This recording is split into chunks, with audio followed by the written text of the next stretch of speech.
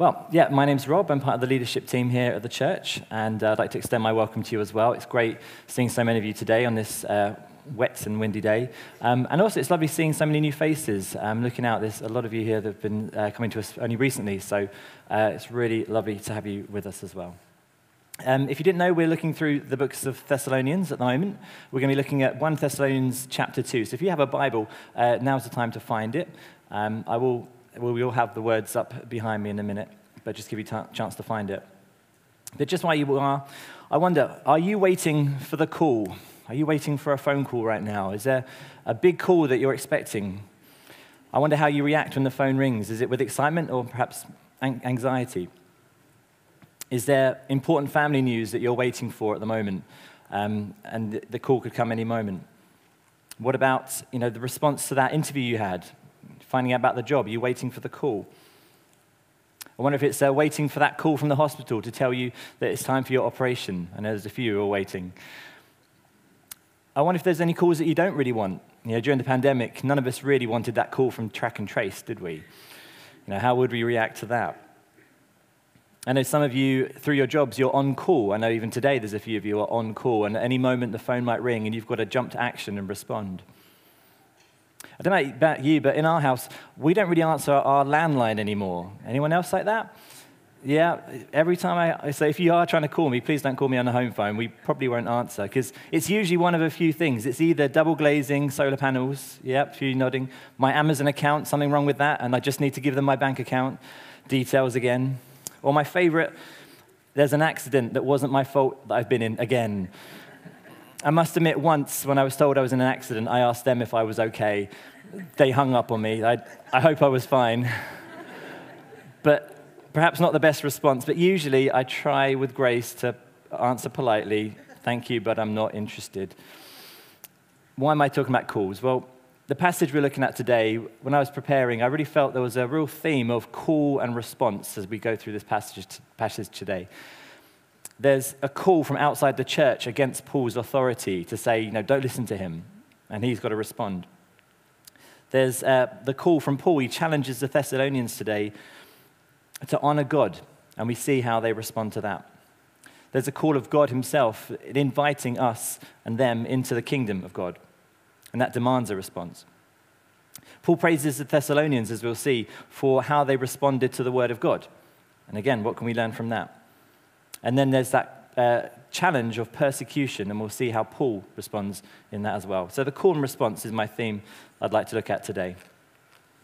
So if you've got your Bible ready, it's 1 Thessalonians chapter 2, and I'll be going from verses 6 through to 9. Sorry, from 9 to 16. I get it right. 9 to 16. Here we go. For you remember, brothers, our labor and toil. We worked night and day that we might not be a burden to any of you, while we proclaim to you the gospel of God.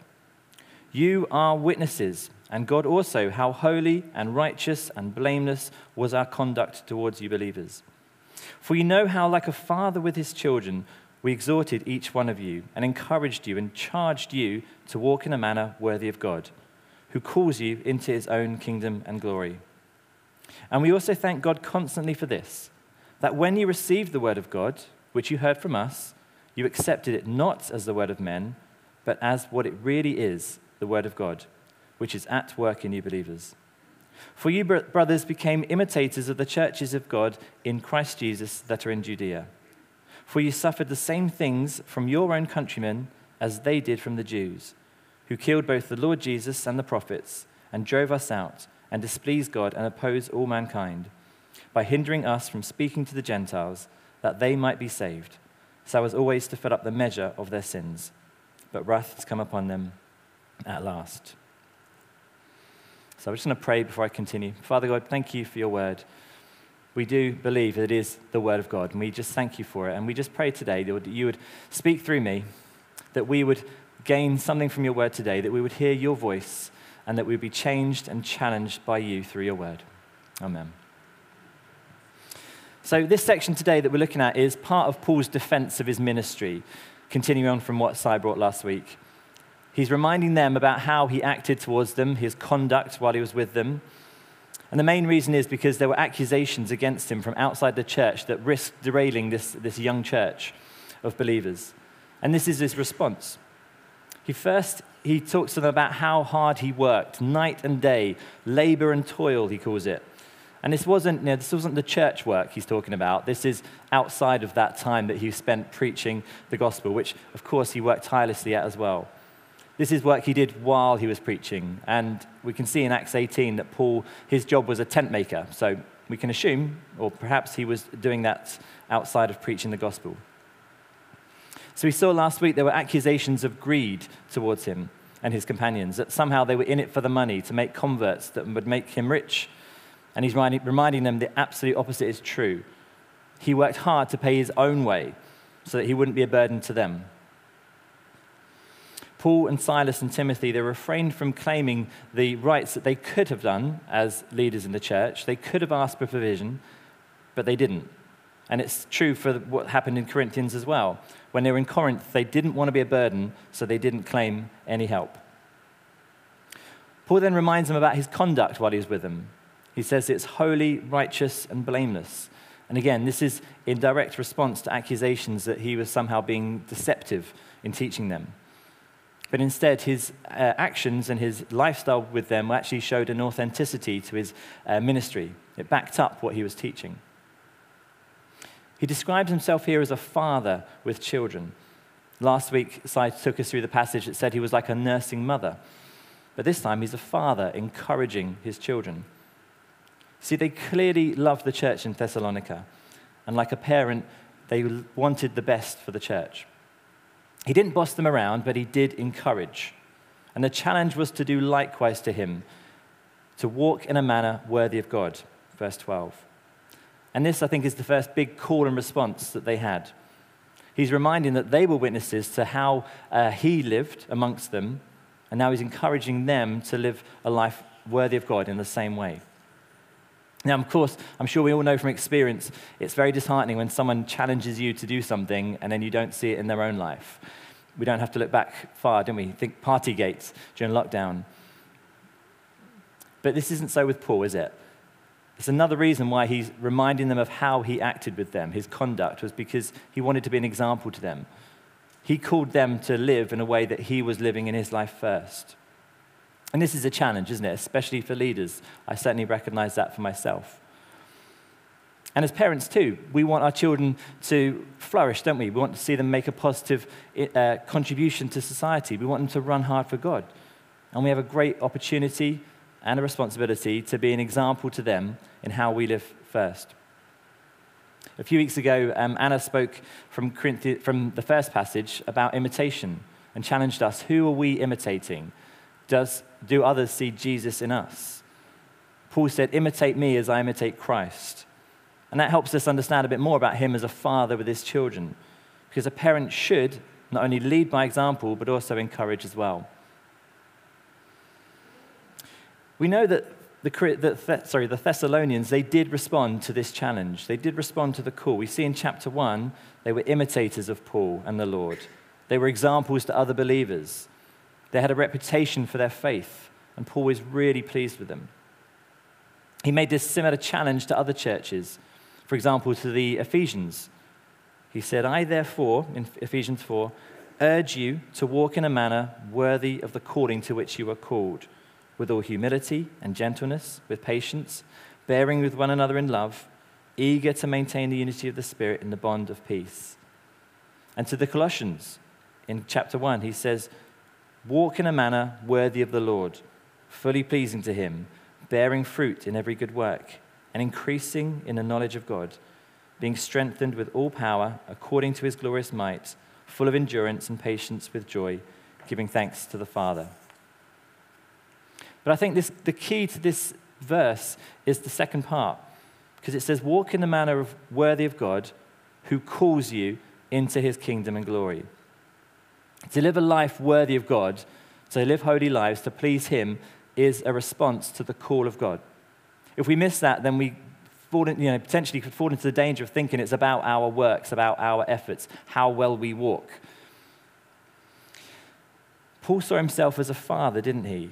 Loving his children, giving everything for them, and then challenging them to respond. And I think that's a picture of what God does. Our Heavenly Father has given everything to us, his best, his Son, and that demands a response. Looking again at that Colossians 1 verse, when he says, walk in a manner worthy of the Lord, if we jump to verse 12, it says, giving thanks to the Father who has qualified you to share in the inheritance of the saints in light. He has delivered us from the domain of darkness and transferred us to the kingdom of his beloved Son, in whom we have redemption, the forgiveness of sins.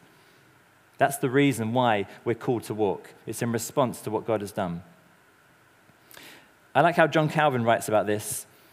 He says, since our salvation is based on God's free adoption of us, every blessing that Christ has brought us is included in this single phrase. It now remains for us to respond to God's call, i.e., to show ourselves to be such children to him as he is a father to us. So like the Thessalonians, we're called into the kingdom by God the Father.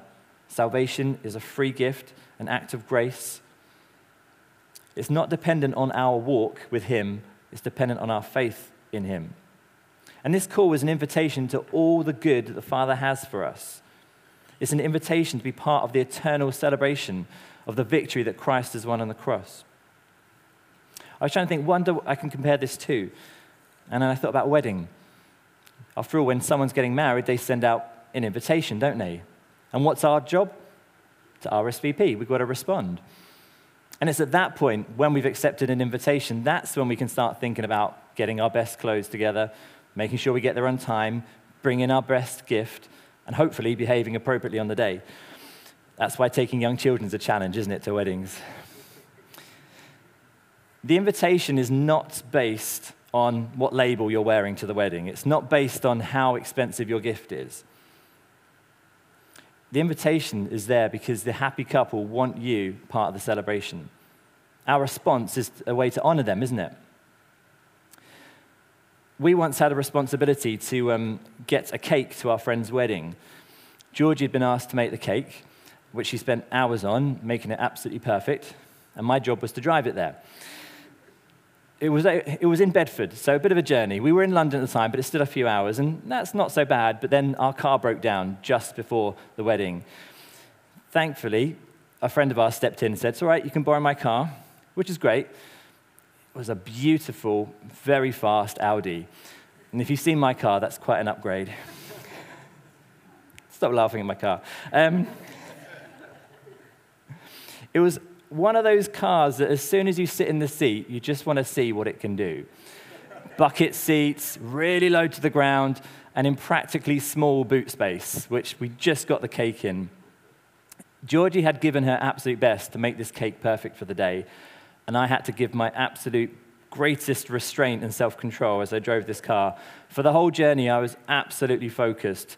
Every gear change, gently around every corner, didn't want to suddenly brake or swerve.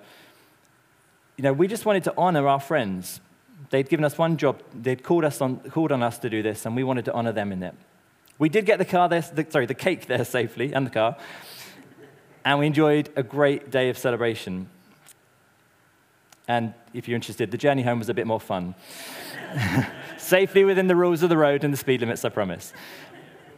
Just a bit more relaxing, shall I say. But my point is this. Our hard work and our efforts weren't the reason we were invited. We didn't get there and say, look, we've got the cake, now can we come in? Actually, our hard work and efforts was a response to the invitation to be part of a celebration on that day. Back in this passage, I think it's similar. The challenge to walk in a manner worthy of the Lord is a response. God invites us to be part of something wonderful, a wonderful relationship with him. And thankfully, we're not called to do it by ourselves. The prophet Ezekiel said God's words, and he said, I will give them one heart, and a new spirit I will put in them. I will remove the heart of stone from their flesh and give them a heart of flesh. Why? That they may walk in my statutes and keep my rules and obey them, and they shall be my people, I shall be their God. It doesn't say that when we've got it right, or when we've kept the rules, then God will allow us to come near him. It's the other way around. God is the one who changes our hearts. It's his spirit in us first that allows us to walk in a way that shows we're his. So I wonder, are you allowing the call of God to shape your daily walk? We've got to put grace first. It's great that Jenny wanted to bring Ephesians 2 today. It is by grace that we're saved, and we've got to put everything else in perspective from there. So moving on, the Thessalonians' lives were changed in response to the gospel of God, and the one that Paul and the others proclaimed. He expands on it in verse 13, and he says this: "We also thank God constantly for this, that when you received the word of God, which you heard from us, you accepted it not as the word of men, but as what it really is, the word of God, which is at work in you believers." Again, Paul is reminding them and encouraging them about how they came to faith. What was this word of God that they brought? We can see it in Acts chapter 17 when we read about the account of Paul in Thessalonica. It says here, they came to Thessalonica. There was a synagogue of the Jews, and Paul went in, as was his custom, and on 3 days he reasoned with them from the Scriptures, explaining and proving that it was necessary for the Christ to suffer and to rise from the dead, saying, "This Jesus whom I proclaim to you is the Christ." And some of them were persuaded and joined Paul and Silas, as did a great many of the devout Greeks and not a few of the leading women.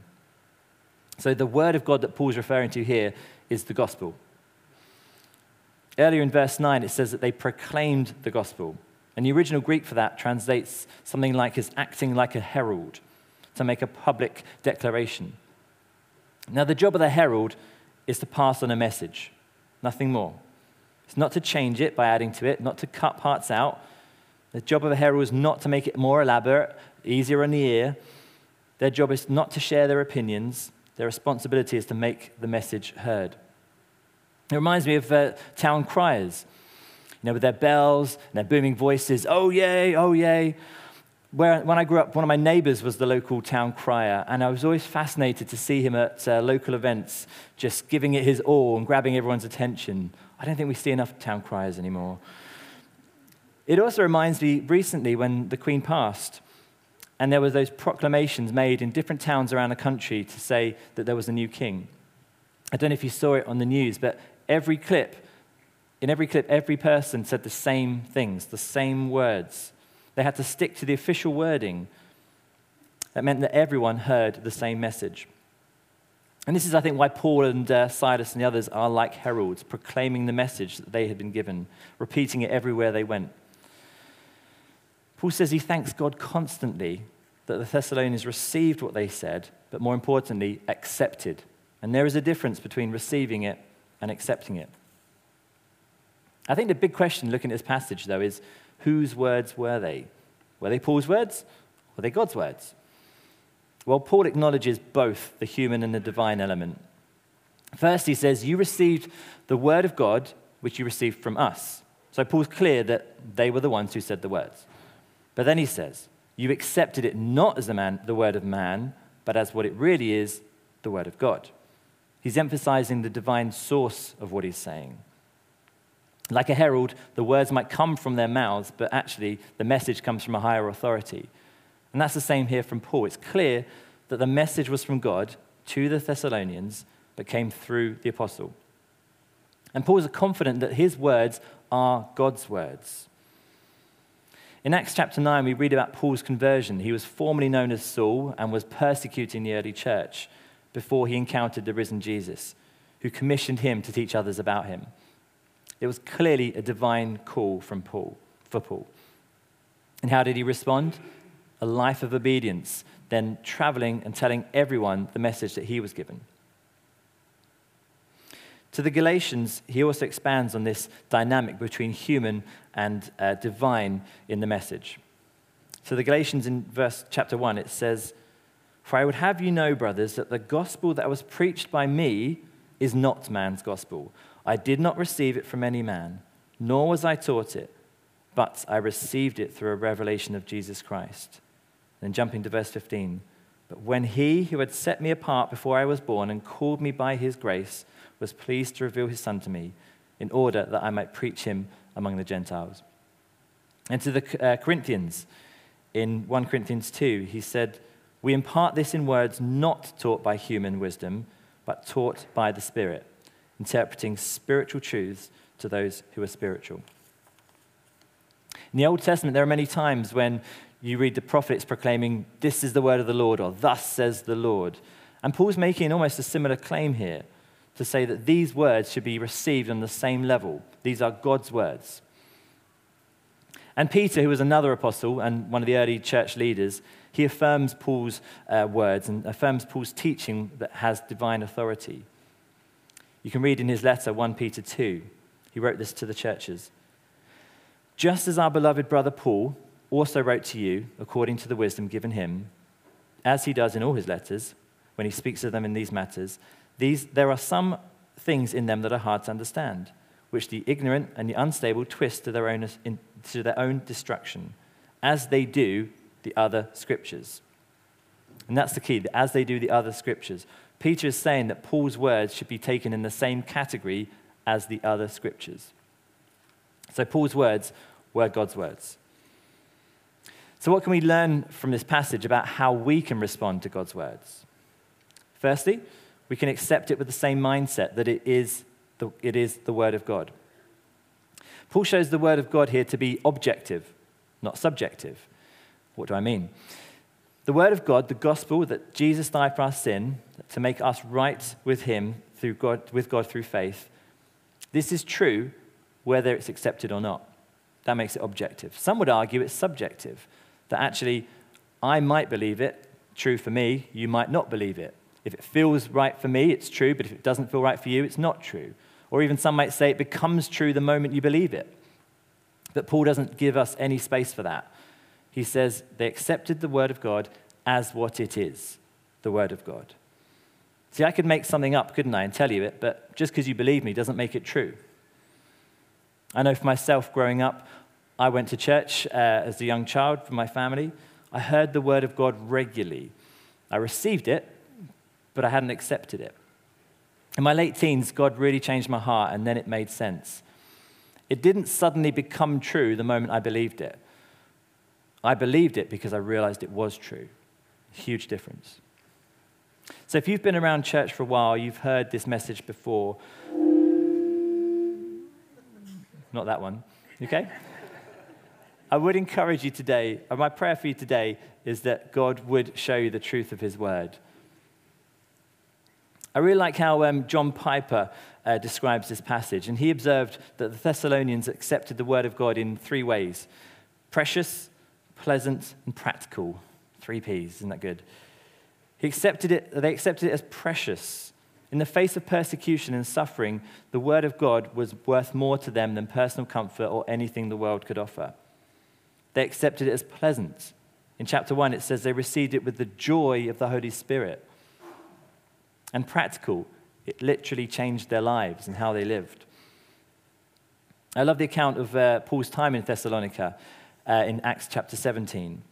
After bringing many to salvation, there was a riot, and the people dragged those who believed before the city authorities, shouting, "These men have turned the world upside down."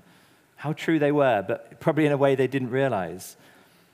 The apostles preached the word, and the world was turned upside down. Those who accept the gospel will never be the same again. I know that's true for me and many of you as well. So is that how you respond to the gospel? Has your world been turned upside down by it? In verse 13, it says, the word of God is at work in you believers. We can also respond to the word of God by allowing it to continue working in our lives.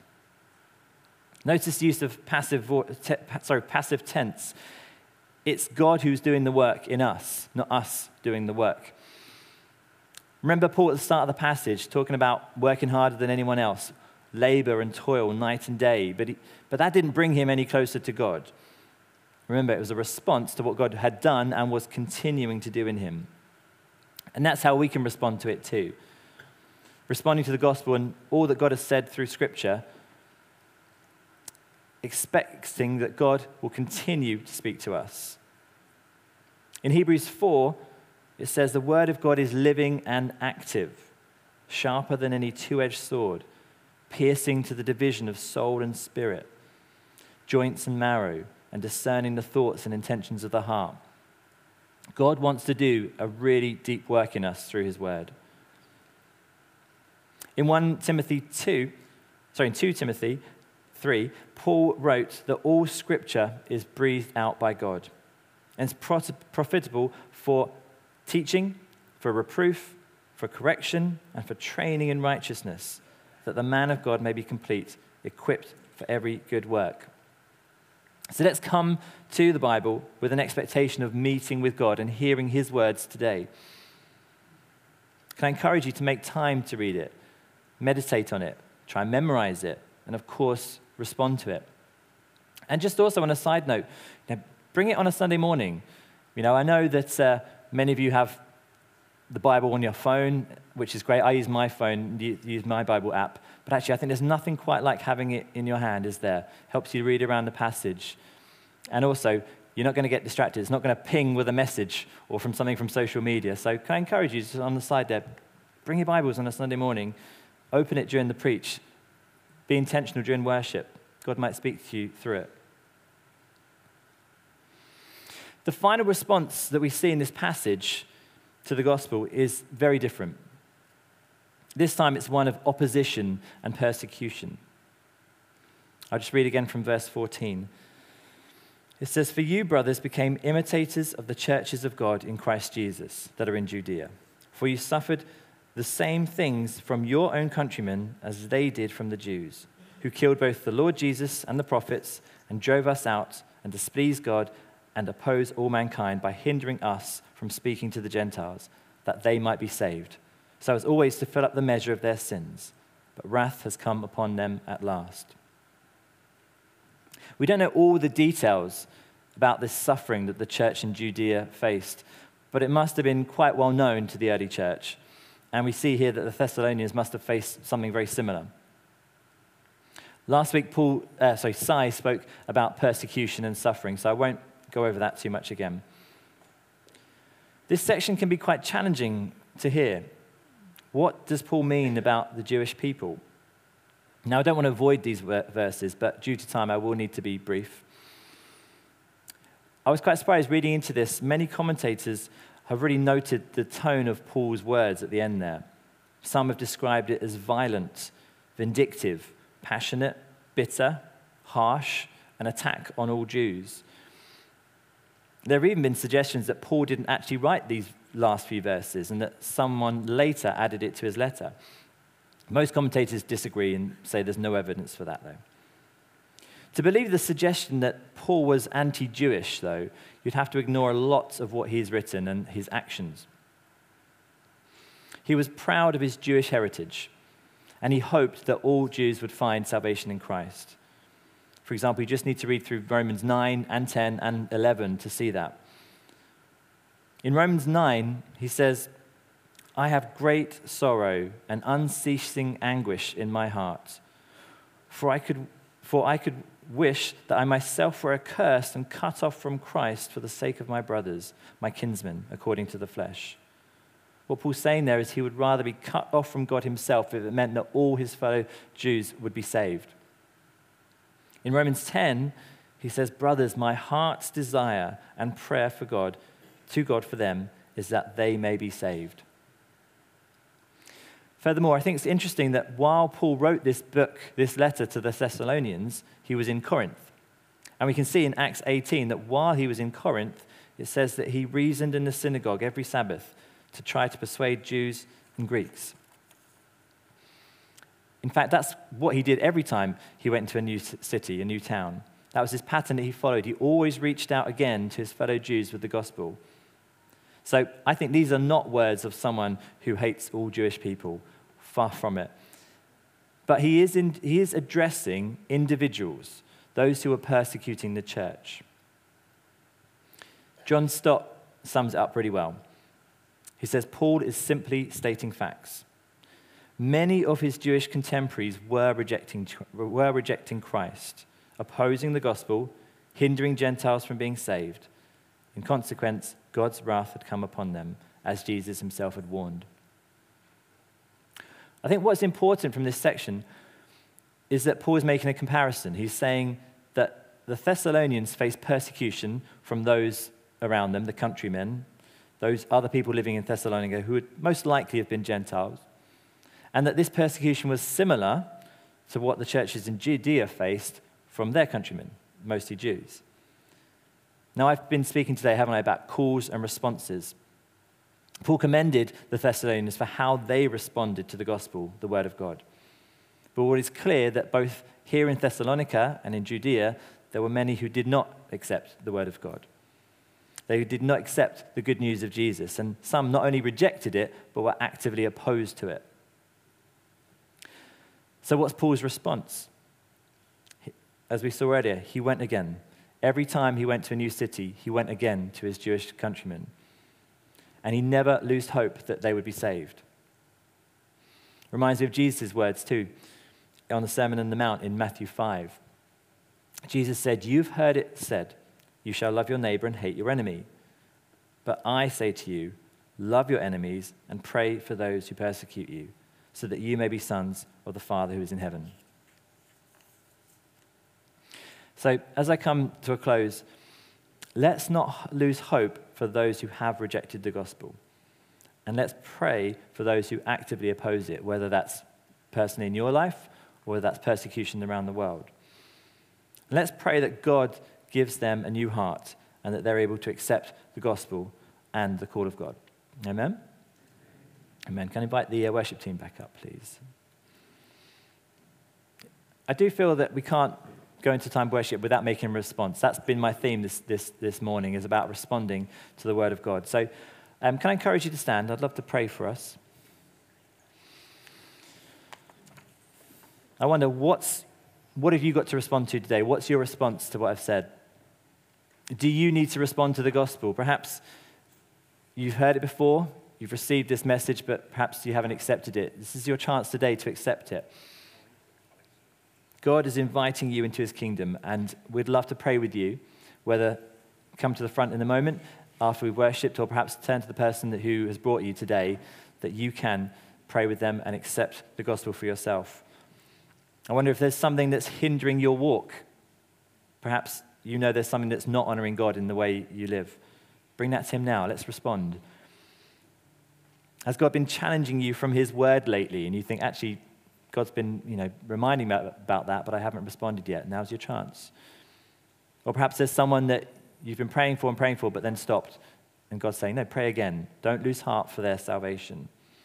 So before we sing, let's just spend a few moments quietly responding to God in whichever way you feel called to.